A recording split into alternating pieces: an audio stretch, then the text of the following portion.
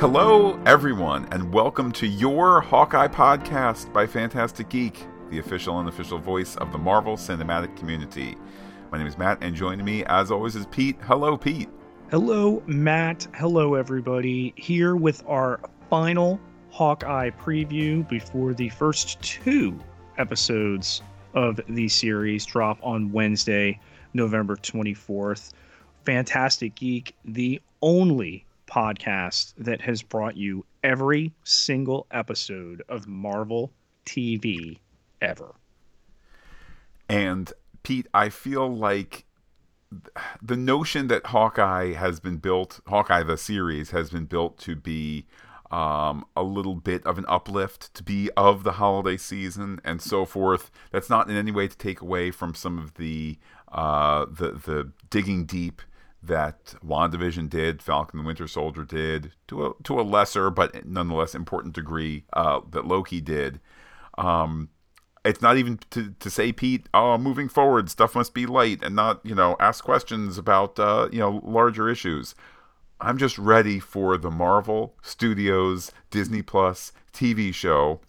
It gives us some Archers and some good times and some Clint Barton guy power and some Kate Bishop gal power. And I'm ready for this 6-episode journey that we're going to go on that starts, as you said, just next Wednesday.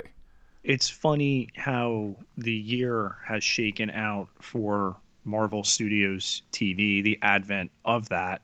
Mentioned before that we've done all the Marvel TV, every single show, starting with Agents of S.H.I.E.L.D., many of which available on either Netflix, or some have made the jump now to Disney Plus.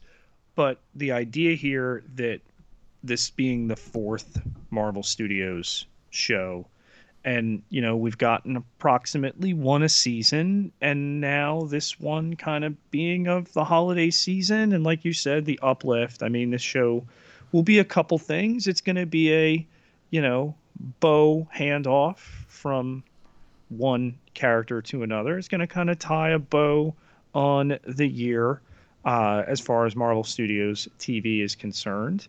But I think we're ready, and we had been looking, would it be Ms. Marvel? Would it be this one that would make air first?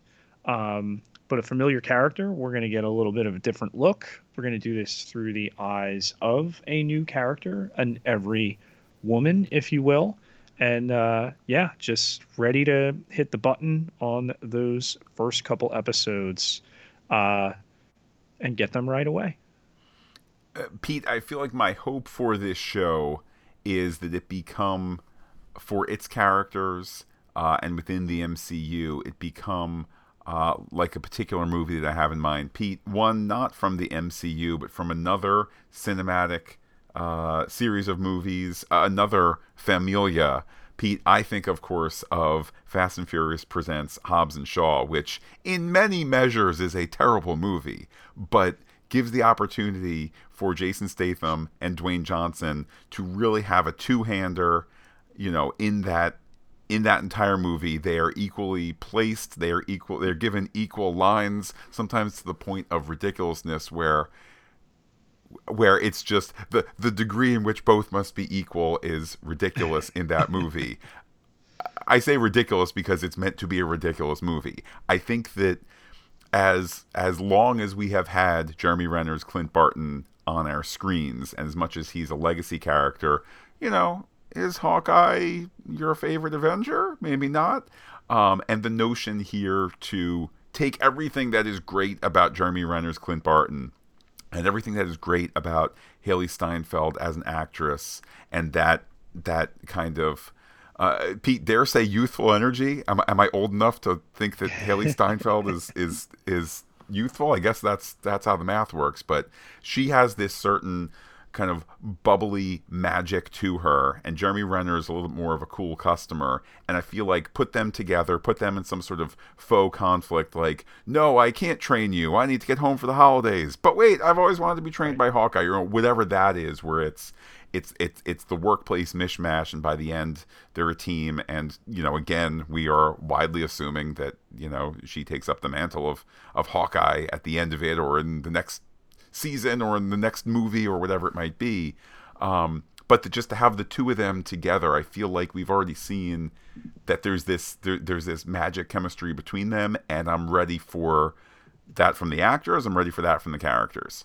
I mean, she's a young Oscar nominee.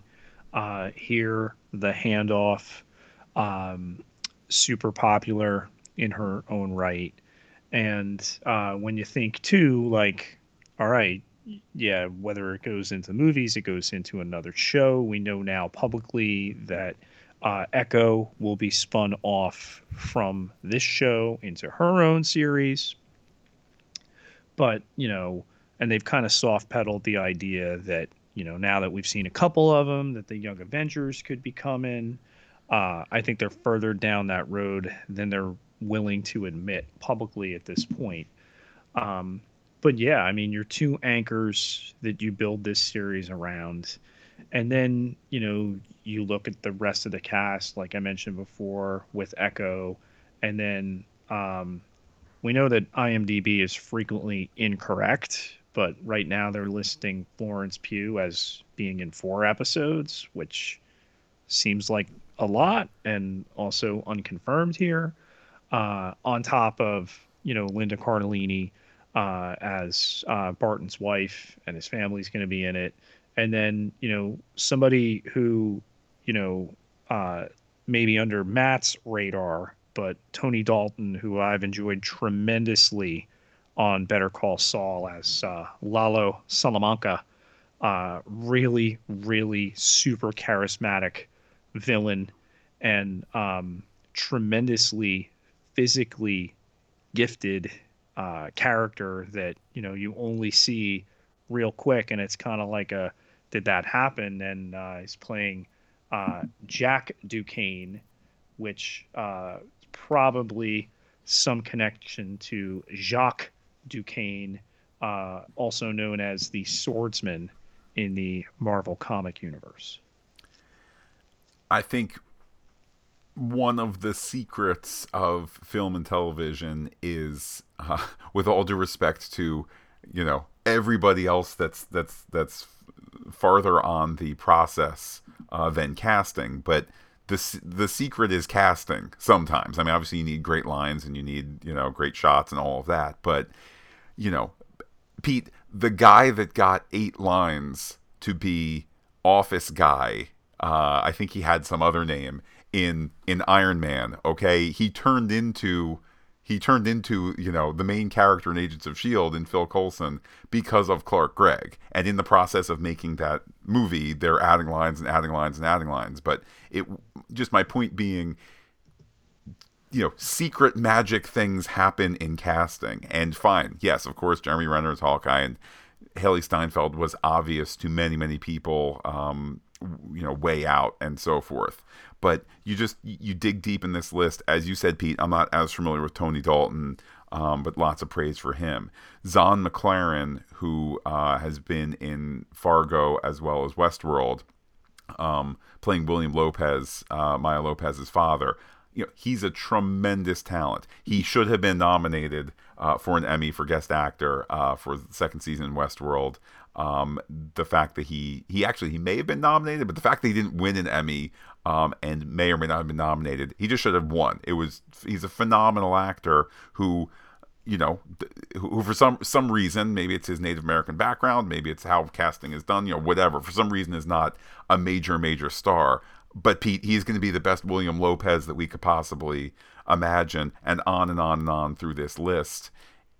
You have to have the solid cast to then photograph in a beautiful way, to then give the best words possible, and so forth. And the cast was on hand at their red carpet premiere on Wednesday. So now that that bit of business is taken care of, we get ready to push the button here on the first two episodes on Wednesday. Yeah, and as we have mentioned before, we're going to be podcasting that first episode without watching the second episode yet. We're going to watch and podcast the first episode on the 24th. So keep an eye on our social media and all of that if you want to be sharing feedback. But we're going to be looking for the slightly faster turnaround there. And then for 102, that will be on our normal Marvel slot. So just wanted to be clear on that in terms of, if we missed your comment or if you didn't get a chance to vote in the poll or things like that, speed for the first episode and our normal reflective time period for the second one. One thing, Matt, I've seen is increasing discussion the past couple days, but I'm really looking forward to, and that caught our eyes in the trailers, is this idea of, a Hamilton type Broadway production of Avengers. I'm talking about Rogers the musical. And to see, and I just had it in front of me, and now has it disappeared from Wikipedia? But Mark Shaman is the one that did the music for the faux Rogers the musical. Pete, he's an Oscar nominee. Okay, I'm going to say two words: blame Canada. Okay, that's his pedigree among other things. South Park.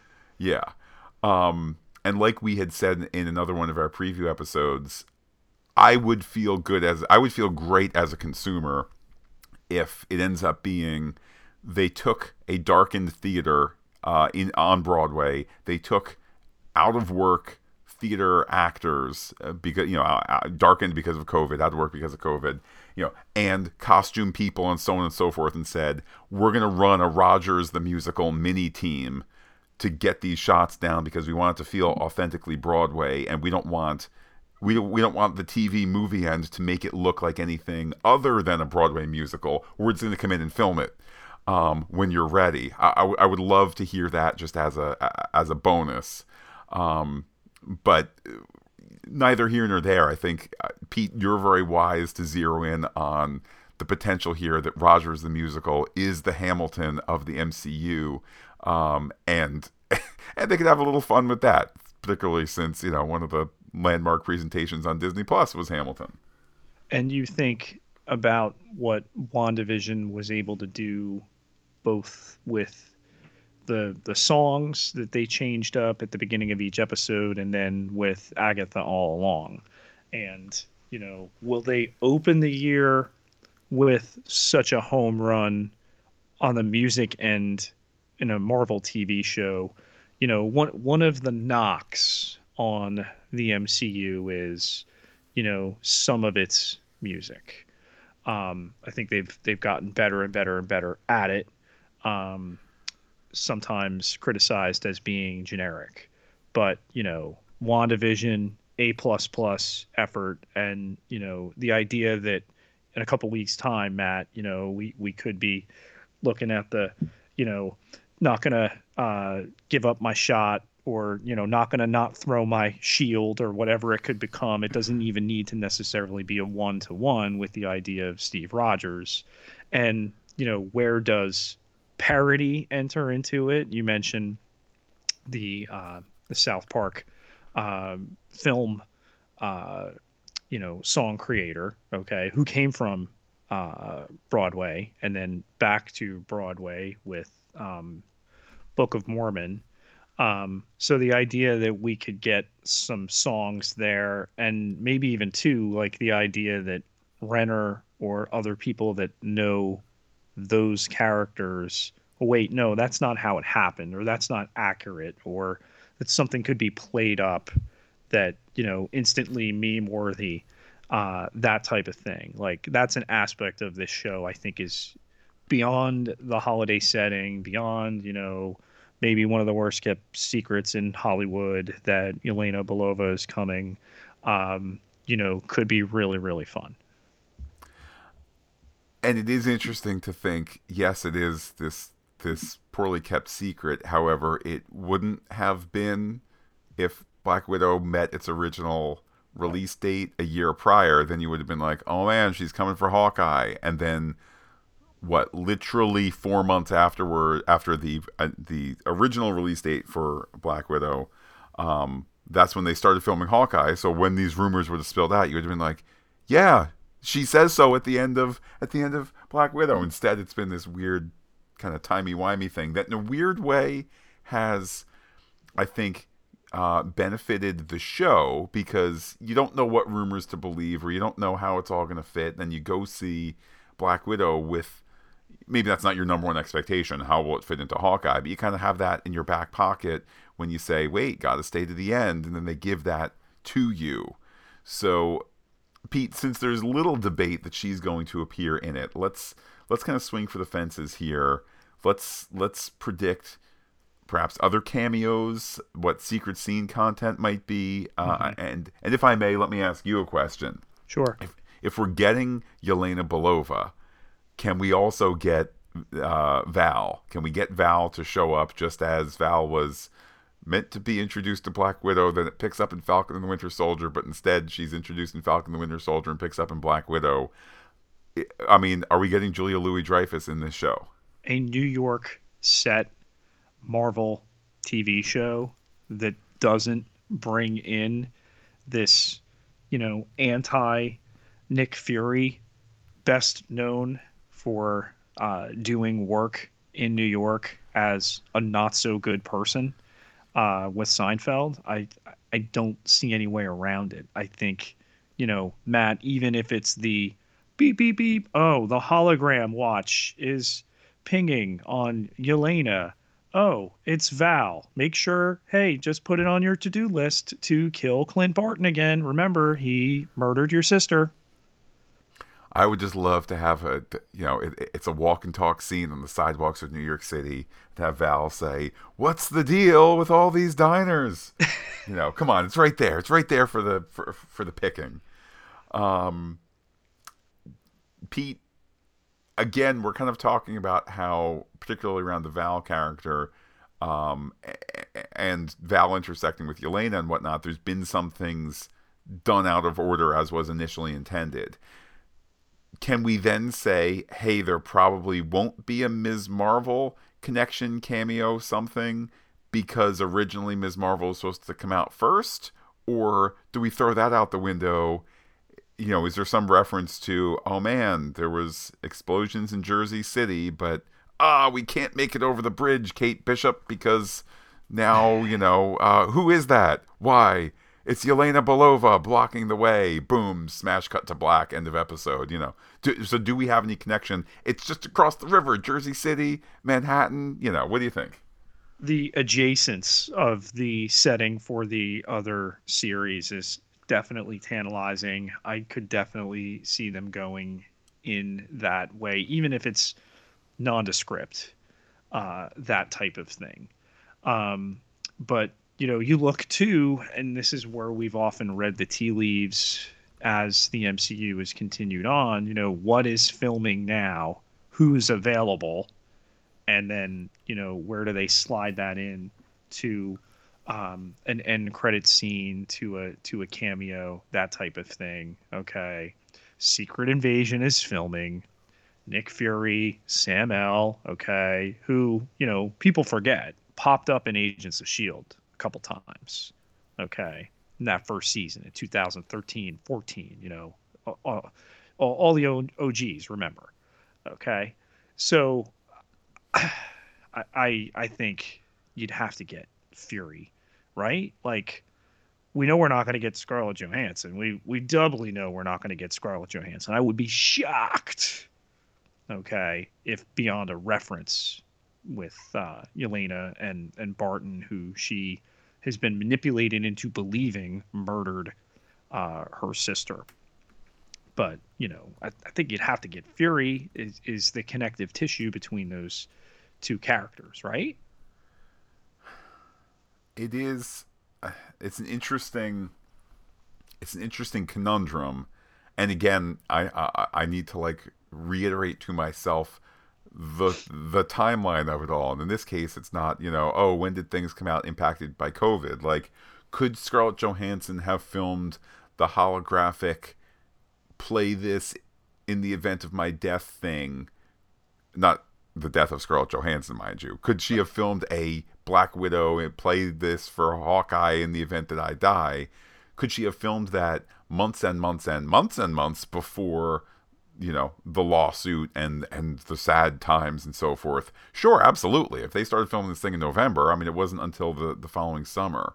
So maybe there's that, or maybe maybe that was discussed and declined, and then maybe that was part of the makeup conclude the lawsuit thing. Like, but then Pete, that's one, ooh, that would be great. Let's keep in mind though that Marvel Studios recently, indeed Pete, as recently as the production of WandaVision, there's been the decision to hold on. You can do the juicy thing, the deal is done, however, does it service the character? Once you finally signed Benedict Cumberbatch to do his WandaVision cameo and to be the one sending the commercials in, great, we got it. Then you kind of go, but if we then make it about Doctor Strange, what does that do for Wanda? And is that right by Wanda? And the conclusion being, hey Benny, we're gonna let that little contract slide. We're not gonna have you film the thing because it actually would take all the air out of the balloon. So I don't know, Pete, you know, do we have Black Widow returns from the dead by way of Hollow thing? And then it's a Black Widow subplot as opposed to focusing on this Hawkeye and, quite frankly, loading the quiver up for the next Hawkeye, Kate Bishop. That's a factor. To draw an analogy from, you know, professional sports, sometimes the best trade that you can make is the one that you don't. And, you know, I think there's a lot of stock that you can put into that idea of, you know, waving off an idea for a cameo. It just doesn't feel right. You want to service the characters. So we're going to see, you know, but this would seem to scratch a lot of itches as a series. We're super excited to be watching it. We're going to be even more excited to hear what you think about it. Indeed, Pete, I think the starting point for the audience feedback, something that we've really settled into for the last couple shows that we've podcast, is running the poll on Twitter, whether it's a 4-3-2-1 or, you know, because of particular Star Trek circumstances, sometimes we go with, qualities instead of quantities for the thoughts of the episode. But that's a really handy way to get a snapshot from those who vote in the poll, then people replying to it and getting comments and so forth. And, it's always really fun each week seeing what the poll brings in. But beyond that, Pete, how can people be in touch with you on Twitter? You can find me on Twitter at Peter, Pieterj Ketelaar, Ketelar, 12,141 followers. Can't be wrong. And while I'm personally on Twitter as Looking Back Lost, do be in touch with the podcast. Comment on FantasticGeek.com. Check us out on Twitter, Instagram, Gmail, where we are Fantastic Geek as well. But wait, Pete, there's more. Facebook.com/Fantastic Geek with the PH, all one word. Get in touch with us there as well and like it today. For those listening on the Pop Culture Podcast feed, we will be back tomorrow to talk Star Trek Discovery episode 401. However, if you're here for the Hawkeye content, as we said before, Pete, on the launch day for the first 2 episodes, we're going to watch and podcast the first episode, and that will be a spoiler-free. Well, we will talk about the first episode, but that will be without the knowledge of the second episode. So we ask in kind that your feedback be in that regard. From there, we will settle into Marvel Saturdays and Star Trek Sundays as we make our way through Hawkeye and Discovery. That is, Pete, until Marvel Saturdays become Star Wars Saturdays. But that's a different book entirely. Yes, Book of Boba Fett. They're coming the week after Hawkeye ends. So lots to bring you. Busy time this time of year for Fantastic Geek. Want to shout out to our patrons on patreon.com/Fantastic Geek again for making it all possible. You set the value on that. We give you a little extra and you make all of this possible. With that, Pete, I will say adios to all our listeners and give you the final word. Talk to you Wednesday.